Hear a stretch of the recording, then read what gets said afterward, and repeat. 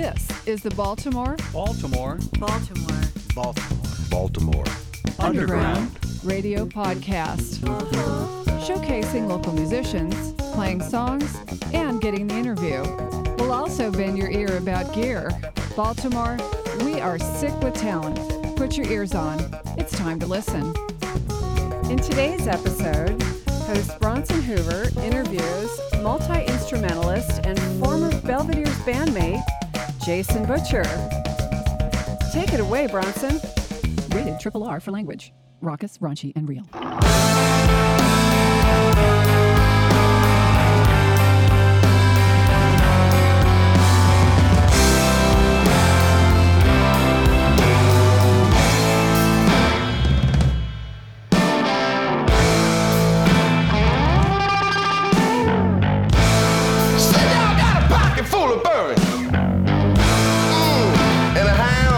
Trail. Now I've been run high on 5 weeks. Can't nobody stop me now. I said you got a special something. All the fools and thieves are alive. So but they got nothing on this boy. Except alive. So I'm back from the dead. And I won't waste no time on your slide and shit lies. So I'm walking away, 'cause it's not my time. Don't you pay no mind. Jason Butcher is a cowboy poet. In the light of day, he's a tradesman with a blue-collar swagger, sandpaper hands, muddy boots, an old red pickup truck in the driveway. He has a happy-go-lucky smile and a twinkle in his eye that makes him the center of attention with great ease. Or so I thought. It turns out Jason Butcher also has struggled with crippling doubt, self-loathing, and chronic addiction. I knew Jason to be a drummer with impeccable time, a guitarist with raw power, and an enigmatic frontman. Some people are great at hiding the storm. There's a lot of talent in the Butcher family. Jason's wife Kelly is a fantastic singer and front person for the band The Belvederes. We begin our conversation with Kelly's explanation of the deep connection between Jason's recovery and his powerful new album.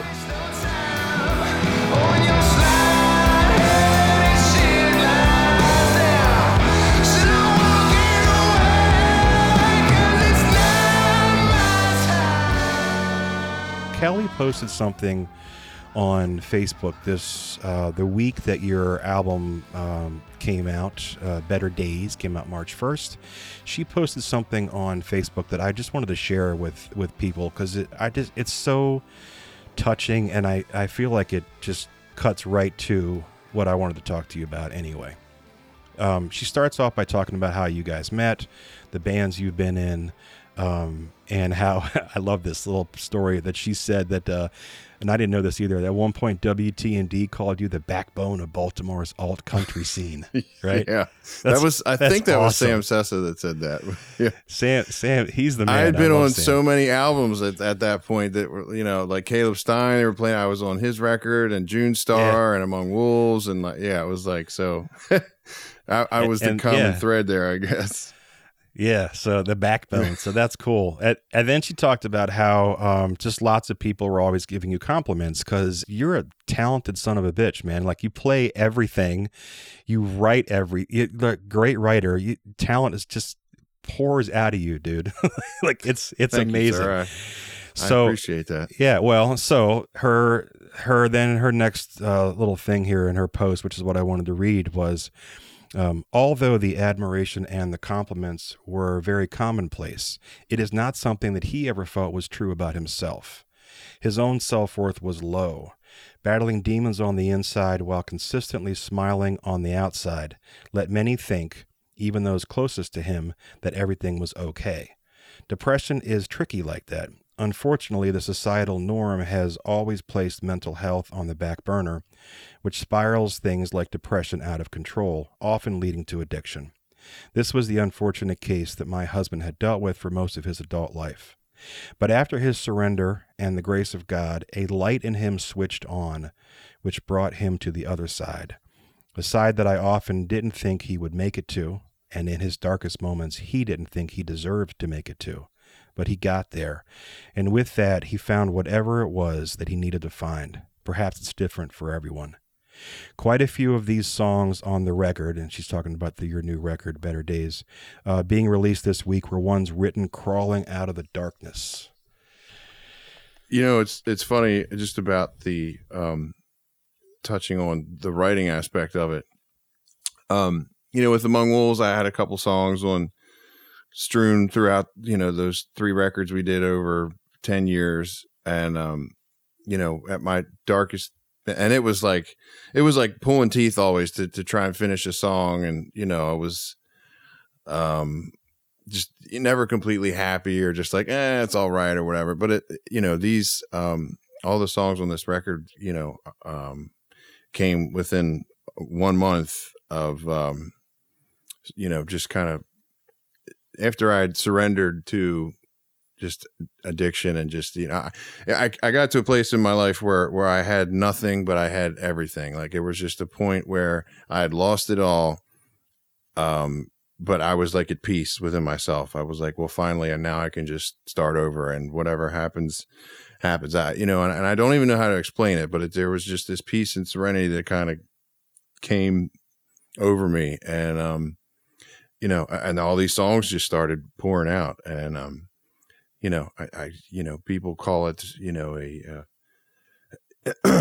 know, a burning bush moment or a God moment, or, you know, I don't know what it was. You know, I'm not a religious guy per se, but I'm a spiritual person, you know, and I believe there's forces at work, you know, in the universe that, you know, I guess I was lucky enough to find one. So, you know. Well, Kelly mentioned that there was a light that switched on. Was there like a moment, but was there like a day that you can pinpoint was?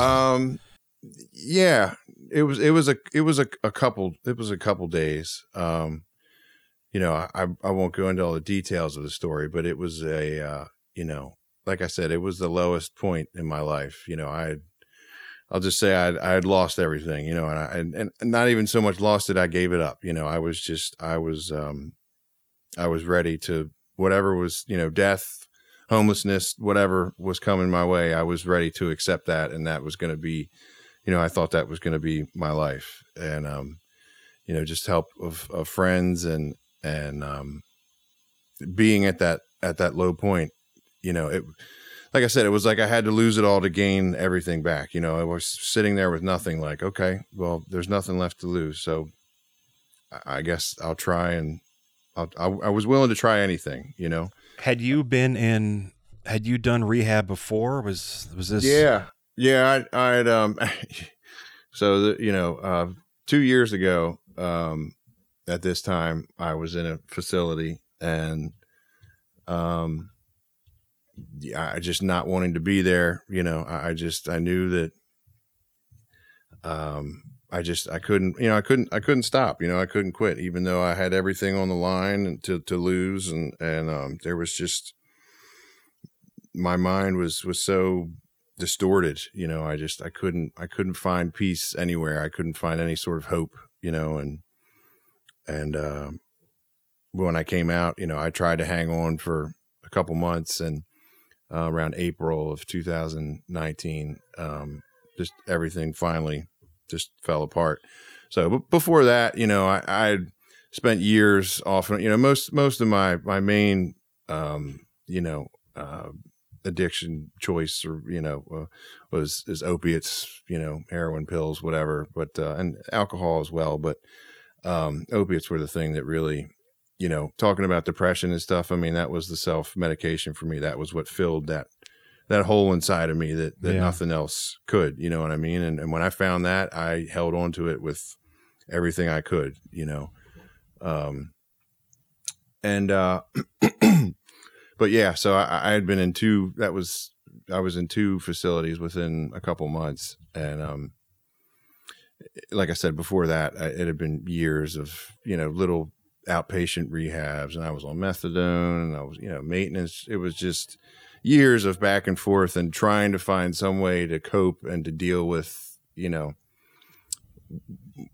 with living life, but trying to live, not figuring out a way to live life without my, that thing that filled the part of me that I couldn't fill with other things. Yeah. So do you have a North Star now? Like what's the guiding force that's keeping you, or is there one? Like it's really hard to say. I mean, like I said, it's just, this kind of peace came over me when I finally, like I said, it's a long story about all the things that happened in those couple days, and, I do 12-step meetings and stuff. That helps. I got a lot of friends in those programs, mostly AA. And it's funny, a lot of people from the outside think it's like a religious program and all that stuff, and it's not. It's nothing like that at all. It's just it's really a program for a better way of living. It's I mean, some people take the religious side of it, but for me, it's just about being a better person, and those, and that's what I was prepared to do. I was tired of living a shitty life. Yeah. And, I was tired of leaning on a crutch, to fill all the things inside me that I couldn't figure out how to fill by myself. And I tried different medications and all that stuff. And now, I don't take anything. I don't have any sort of medications. And I just, I take time to meditate. I read, certain things. And there's like a book, it's called Daily Reflections. That's just, kind of a guide to your daily, just things you can do every day to just keep your soul light shine, so to speak. Well, I hear a little bit of kids in the background. How do that? Oh, you can hear that a little bit. Yeah. It's so, I mean, as my kids are young, on the younger side. So my youngest is he'll be 4 in June. So, he was kind of oblivious while that was going on. My oldest is 10 though. And, so I've had conversations with him and he knows, how I've struggled, and whatever questions he has, I answer to the best of my ability. Some things obviously, details we don't go into yet, but he knows, that my head, I had, back then it was just, I had to go to the hospital for, my head was like sick, when we get sick for your stomach or whatever, so we kind of started with that, and it's, grown into, the depression thing and substances, not, necessarily what they are yet, but as far as drink, I mean, he knows I don't drink, and he has no problem telling people like my dad doesn't drink, so I think, he kind of wears it as a badge of honor, I guess, a little bit. Cause, I've told him that, like, for me to do those kind of things anymore is, I probably wouldn't be here. So, cause there is no choice, for me anymore, there's no in between.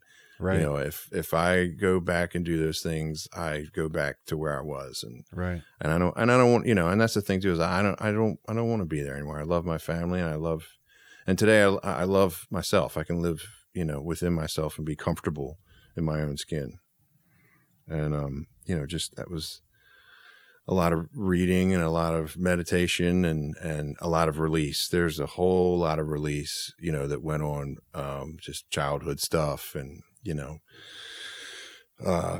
damages, that needed to be, it's just a lot of shit I never dealt with. And I dealt with all of it. And it was just the absolute most beautiful, like, freeing thing that I'd ever done in my life. And that was really the light. I mean, that was the thing that I did that, that kind of brought the light on inside of me, as I was tired of living with all these things inside of me that I never wanted to deal with and talk about. And I dealt with them all. And that was like, wow. So since cathartic, then, it sounds like. Oh my God, just unbelievably, so is it like a weight lifted, like you feel lighter? Just your day to day, light years. I mean, I can make it through the day now without just, crippling anxiety or feelings of dread and hopelessness and self-esteem, because I would just get angry at myself. Like, why can't you do this? Why can't you handle this? Why can't you just, solve these problems, push these things down, or, why can't you just forget about them? Just all that, just self-hatred and, Yeah. So you started playing drums really early then. Yeah. My uncle's band, Savannah, they were called. And, back in the 80s and 70s and 80s, you could tour, 350 days a year, just playing those big clubs and stuff. I mean, they traveled with their own light show and a horns, it was like a 8-10 piece band. And, it was kind of reviews and medleys and, they would do Beach Boys shit with the harmonies and costume change. I mean, it was a show, Wow. It was crazy, man. I mean, like, and he was on tour with that band, like seriously, like 300 and some days out of the year. And, so when they would come to town, like once I think I was 6 years old the first time I sat in and played, old time rock and roll, as a matter of fact. Wow. Just a 4 on the floor, easy, easy tune. But so anytime they would come through, that was kind of their shtick to have me come up and, a kid come up and play drums. But when did you start branching out and learning other instruments? Because you are a phenomenal guitarist too, man. Your solo stuff, especially with some of the Among Wolves stuff that I was listening to the past few days, is killer. When was there a guitar first in your house that you could pick up and doodle I was on? around like 13 or 14. One of my uncles played guitar, and I got a little, mini classical, and started messing around with that. And A little nylon string. yeah. I love those things. It was so much easier to. I remember the first thing after playing for a few months when I picked up the first like acoustic steel string, and like my fingers were bleeding within like 5 minutes. Yeah. What was the first actual band, like not like, high school band, but like the first band where you got paid that you played with? How old were you? When was that? Well, actually in our high school band, we started getting gigs probably my senior year. So I was 18. There's a band called Jupiter Menace. That's a great name. Yeah, right. It had something to do with, I think there was some sort of meteor or something. We heard this story anyway. I've never actually looked it up nowadays with Google and whatnot to see if it's true, but some sort of meteor was supposed to smash into Jupiter and explode and block out the sun, which now does not sound believable at all. So, Hey, it could happen. but right. But yeah, we started hitting bars and stuff like that, and recorded an album of, the kind of songs that 17, 18-year-olds write in high school, at least these 17, 18-year-olds. There again with, getting back to like music being like this dream thing, everything that you see as a kid, or at least for me, like I had this, thing in my head that, to be a musician, to be a rock star was to party. Like that was part of it. Like, they went hand in, like you couldn't have one without the other, all the bands that I read about, growing up and looked up to. And, it never dawned, it didn't dawn on me until I got much older, and really started learning and working in music and writing and recording and stuff. Most of these bands, like they don't become drug addicts and alcoholics until after they get famous. And most of them were in their 40s. Right. They worked their ass off when they were younger to get where they were. All that the partying and craziness, that all came later when they were on the road and they were already famous. Yeah. It's funny, like with the Wolves, we never had the mentality that we were rock stars per se, but we just had the mentality that, you needed to drink and do drugs to make good music, because that's what all the bands we listened to. Yeah. Most of them, that's what we did. And that was just part of our thing. That's just what we did. And it worked for a long time until it didn't, and that's not really the reason, I'm the only one that ended up, in such a bad way. And I was already on my way there before the band. So, the band started. So it's not like that had any effect on that. When did that band start? I was around like 2006. And your first album came out in 2008? Am I remembering that correctly? 2007. Okay. They had already done some demos and stuff. And our first album was kind of a mix of, I was working at a small studio, mostly doing commercials and stuff for the studio. But we recorded 4 or 5 tunes there and then put like kind of the best 3 or 4 demos, I think, that they had. And that was just a self-titled, The Brown cover album with the little tree on it. The Brown. Is that what it's called? The Brown cover? Until I said that to you today, I don't think it ever had that name before until I told you today, The Brown album. That's funny. But there's a song on that album called Baltimore, and when I saw that, I was like, oh, that's cool. I can play that song for the podcast, but I don't think you say the word Baltimore once in the entire song, so that's... We do not, no. So I'm like, there's no point in using that. There is a song on that album, though, called Bottle, that I freaking love the synth part, the keyboard part on that.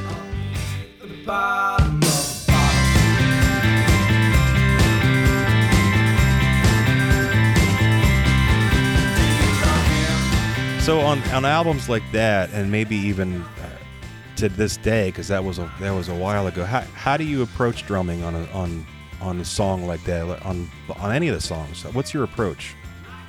I mean, especially in that the Among Wolves stuff. I guess I just call it songwriter drumming. Serving the song.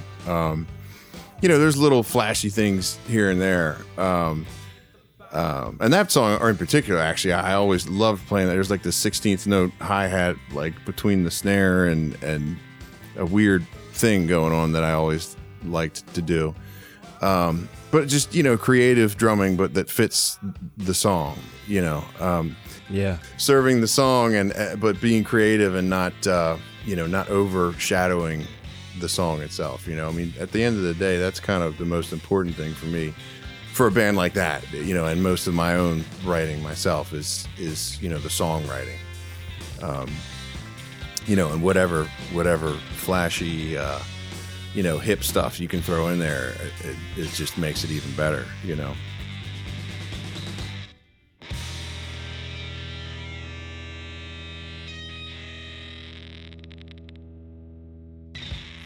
So let me ask you one of the most divisive questions in the history of musical drumming. Do you like Ringo Starr or do you not like Ringo Starr?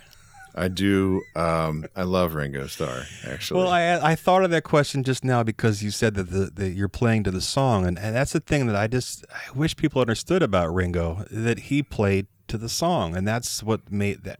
That's the beautiful thing about it. He was melodic, and he played for each note was crafted to hit in the right spot for the song. Right. Absolutely. And and he had kind of an avant style too that people, it didn't really show that until there was an interview I think with Dave Stewart. It was some show, Dave Stewart from the Eurythmics, and he's actually a left-handed drummer, but he plays a right-handed kit, so a lot of his fills come from the left side. And I have heard that before, because if you have to think like him to get some of the fills to match up. Right, because it's like when you're trying, you're listening to how he plays and does some of the fills and stuff, and you're like, that doesn't make any sense. Like, why would So that was kind of a big aha secret moment that so many drummers are like, oh shit, okay. Yeah, well, that's what I'm doing right now, because I actually got to learn a Beatles tune for another band in a couple of weeks, and I'm like, as a drummer, so I'm like, I better think about that. Oh, no kidding. Yeah. I didn't know you were playing some drums. Nice. Yeah, that is my release, the drums, man. Whenever I'm having a rough day, I'm like, leave me alone, I'm going to beat on some drums. Nice. Yeah, man. It's definitely, you can get some aggression out. Yeah. Do you have a songwriting process, or are you one of those folks who you're just walking through the living room and something comes and you just sit down and start, like you vomit out the song, or do you craft it for months and months?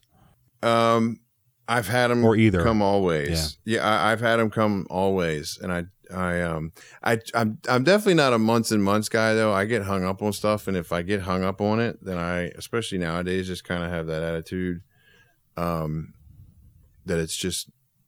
I mean, unless I'm like, on the verge of finishing or something, but if I've got a couple lines or a a chorus or something, but just can't quite get the rest or I'm not happy with it, then I usually just move on. It's just not meant to be. But most of the time, I mean, the songs for this record especially were like bam, bam, bam, bam, bam, which that's the first time really that's ever happened so quickly. Most of the time it's, cut a few lines here, work on it for a bit and maybe come back to it the next day or something. I have like, not severe, but I have pretty heavy ADD. So, especially, when I was younger, it would be hard for me to sit like for an hour and just work on one song or get hung up on a line. I couldn't get hung up on a line because I would have to get up and just kind of, get out of my head for a little bit.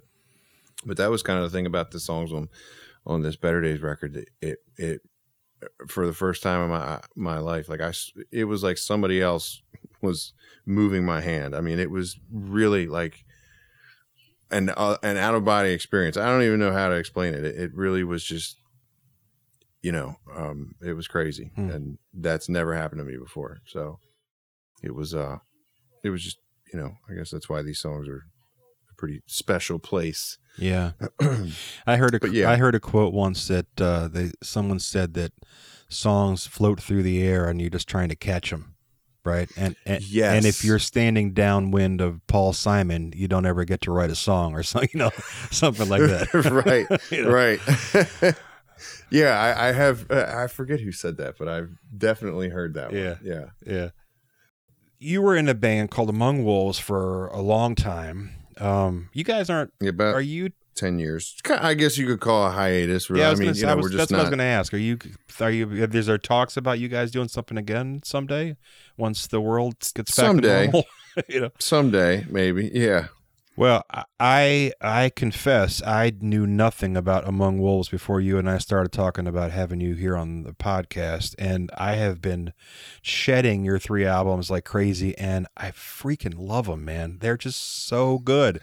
And thank you. One of the things I love the best about them is I mean, the harmonies are great. All of it's great. Just the songwriting is great. But what I love is that I don't know what the next song is going to be like.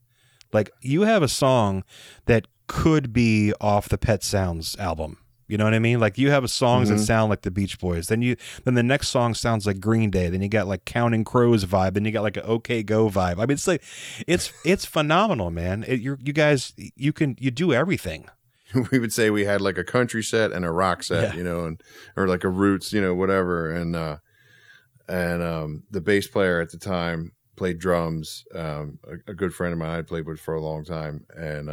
And I was starting to write, put some of my songs in the mix. Yeah. And so I would come out front and the bass player would go play drums and one of the other guitar players would play bass. And so, we would switch up in the middle of our sets. And, we did that for a while. And then we ended up getting another drummer, and I went out front and, but then we had 5 members, so we could also do, a little more of the bigger soundscapes, if you will, and whatnot that, like you said, some of the songs have.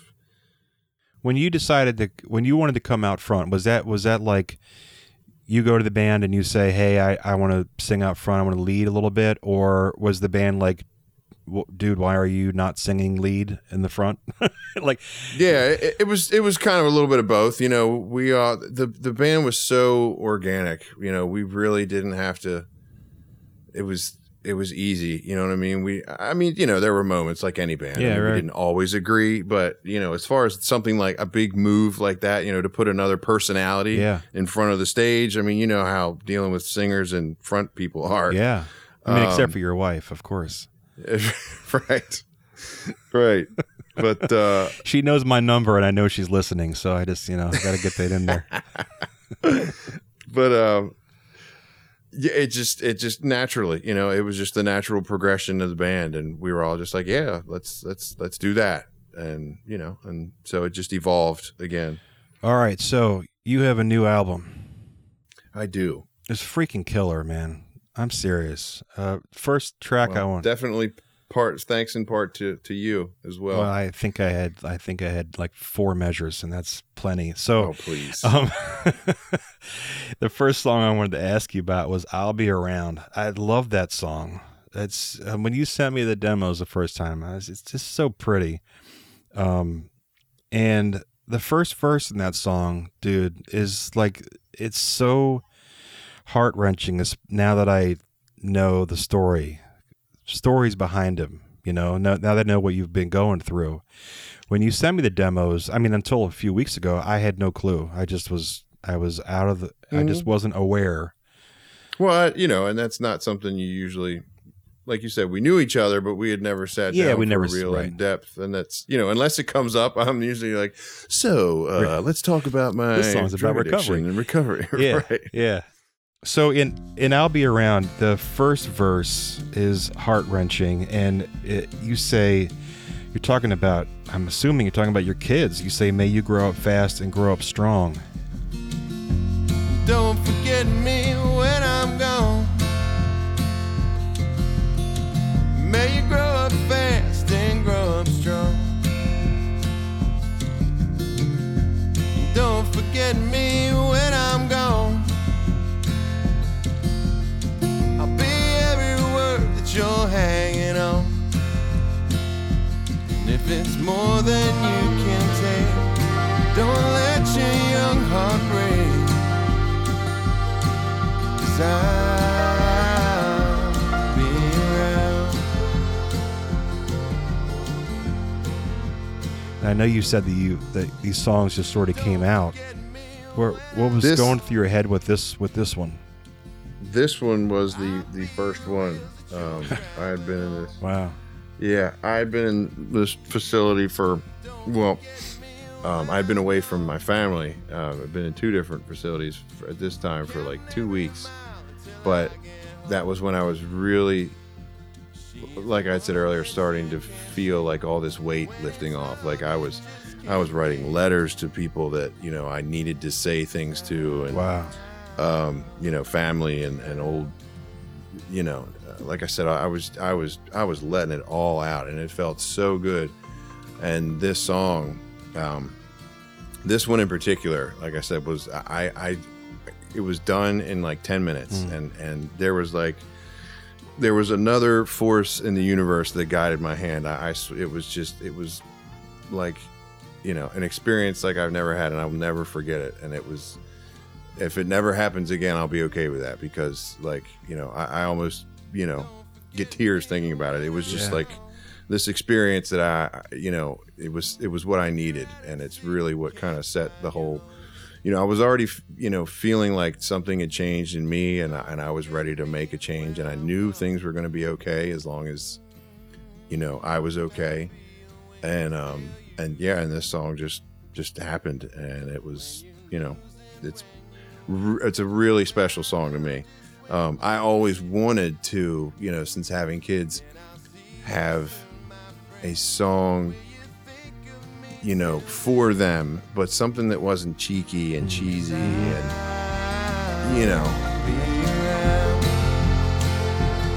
Yeah, I'll be around. Yes, I'll be around. If it's more than you can take, don't let your young heart break, 'cause I'll be around. That's gorgeous, man. Thank you so much. Next thing I wanted to ask you about was Don't Panic. With Kelly's Facebook posts about how you weren't good at maybe still aren't good at accepting compliments, right? You were like, I could never love myself, as a line in that song, and I was like, oh, so it was one of those things where the whole story is started coming together for me this week. You get what you put in.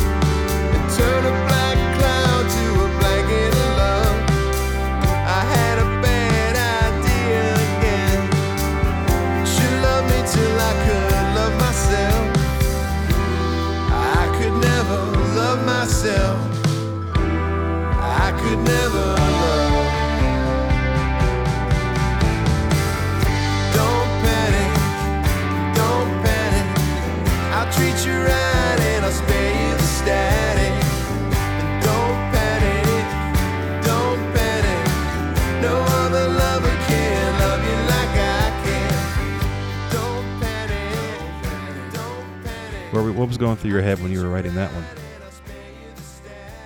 one? That was another one where just, you know, I mean, that was probably the biggest hurdle, you know, in my life that I couldn't get over, that,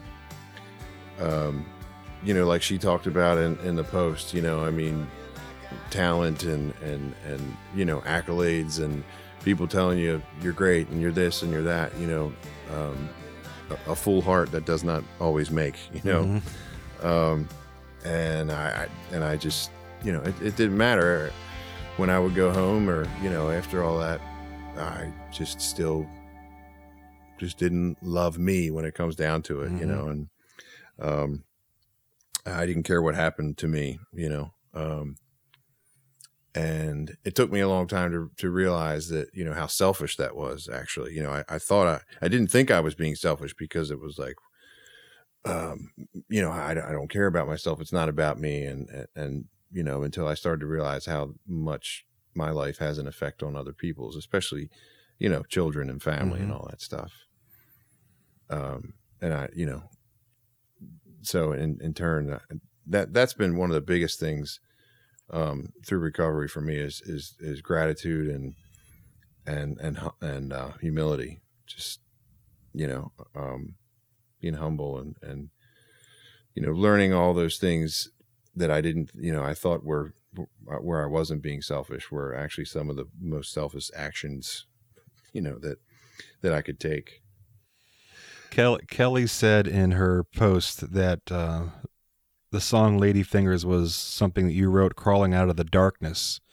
And, you know, I don't know. I was in honors English in high school, and all the kids around me always understood what the poems meant. And I was like, I don't know, they're pretty words, and I never figured it out right.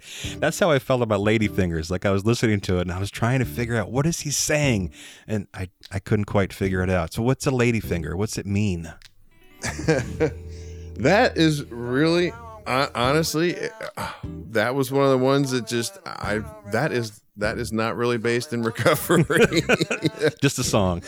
That is just, you know, a sexy little kind of, you know, Jamiroquai, D'Angelo kind of R&B vibe tune. Same story, but a different game, different game. And I've been playing for too long. So you might think you're special, baby. To you there is no doubt. And if I can't get next to you, I'd rather go without. And you got lady fingers, baby, like I'm straight for you. Tell me, what is it you want me to do? Tell me, what is it? Have you ever done a song in that style before? Was this a departure for you, or is this something you've always had on your like wish list? Or I would say that on a wish list, sure. In my own personal writing, yeah, it's definitely the first time I've written a song like that. And there again, you know, I let it write itself. You know, I pulled out a couple semi-expensive chords from my background, and you know, you're overpriced. there's a couple overpriced D minor 11 and, or whatever. yeah, there's a couple nines and sharp fives in there. That's and, nice. And look at you in the sharp 5.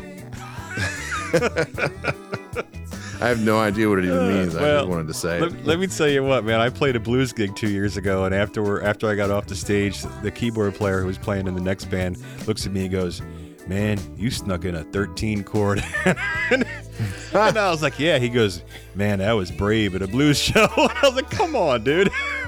Right? I can sneak in a 13 chord. It's not the end of the world.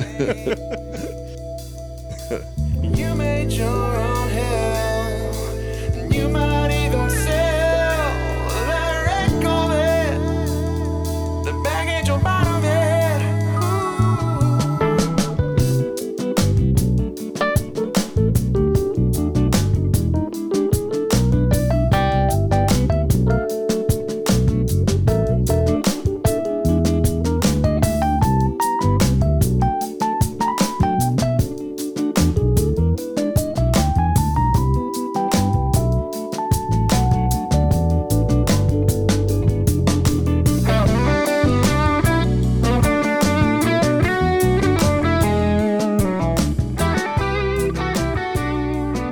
Ladyfingers has some like trippy, spacey stuff. It's got like this really cool like swell and drop section and stuff. Is that stuff that you went to Steve and you're like, I want to do a swell drop here, or was he helping you? Was he guiding you through some of that stuff? No, I mean, I had some ideas, and I said, I wanted there to be like a breakdown section there, and the percussion and whatnot, and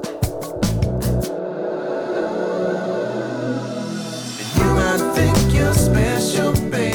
To you there I had ideas, and it was Steve's job to bring, especially like the swell and stuff like that. I'm like, I'm hearing this, I want to do this, and I'm like, and you make it happen. Yeah. So a lot of that stuff was just me going, I'm hearing something. What can we do? Tell me, what is it you want me to do?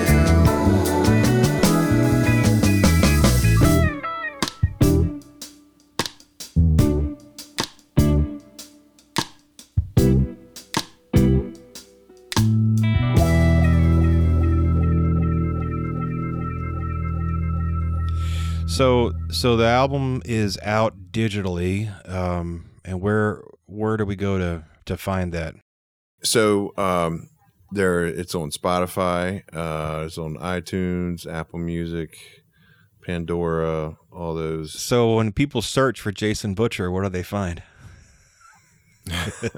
I think they find like a tattoo guy, and I think there's an MMA yes, fighter. There is. I was like, who is that guy? It doesn't look anything like Butcher. I know. So, that was, I didn't, I purposely, and to some people's, I guess frustration, I didn't put my name on this album. I don't know. It felt weird to me to, I still have trouble taking compliments and or making things about me. You know what I mean? And I just wasn't feeling it. So just, the album's called Better Days. The group, we have some gigs will be called Better Days, and that may be confusing because it's my thing. But I mean, there's plenty of people that have, bands or whatever that have done that. So. And you have some physical products coming as well for this album? Yeah, there's CDs. If you want to buy online, they're through CD Baby. And obviously I'll have them at shows. I've been doing some little acoustic gigs and stuff. I'll be doing some more through the summer at certain places. J Butch Music is the Facebook. I always put on there where I'm playing.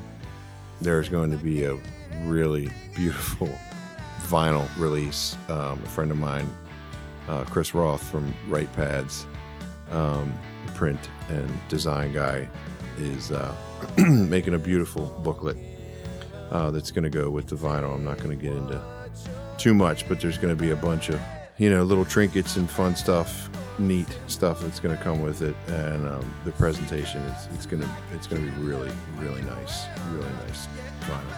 Beautiful music, man, and I can't thank you enough. And I love you. I'm so happy that you are doing well, and the world is happy you're doing well, man. We're all with you, dude. Well, thank you so much for having me, Bronson. I appreciate it, man. Yeah. Well, thanks, man. Absolutely. It was definitely my honor.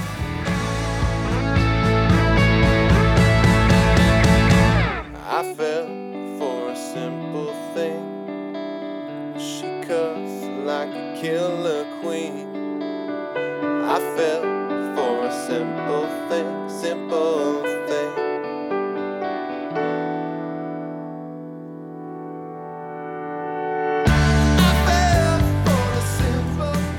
Jason's new album, Better Days, dropped on March 1st, 2021. Make sure you give it a listen. Depression and addiction are medical conditions that will only improve in the light of day. I am very grateful and touched that Jason was willing to share his story with us. He's not alone. If you struggle with depression or suicidal thoughts, please know that there are people who want to listen. You can call the National Suicide Prevention Lifeline at 1-800-273-8255. If you're in Baltimore, the Helping Up Mission is a powerful resource for addiction. You can find them at helpingupmission.org, or you can call them at 410-675-7500. Thanks for listening today. As always, you can find more information about me at bronsonhoover.com or send me a message at burp.media. Take care, guys. The Baltimore Underground Radio Podcast is brought to you by Burp Media. That was a good one. We invite you to become a supporter at patreon.com/burpmedia. If you would like to become an official sponsor, contact us via our website at burp.media.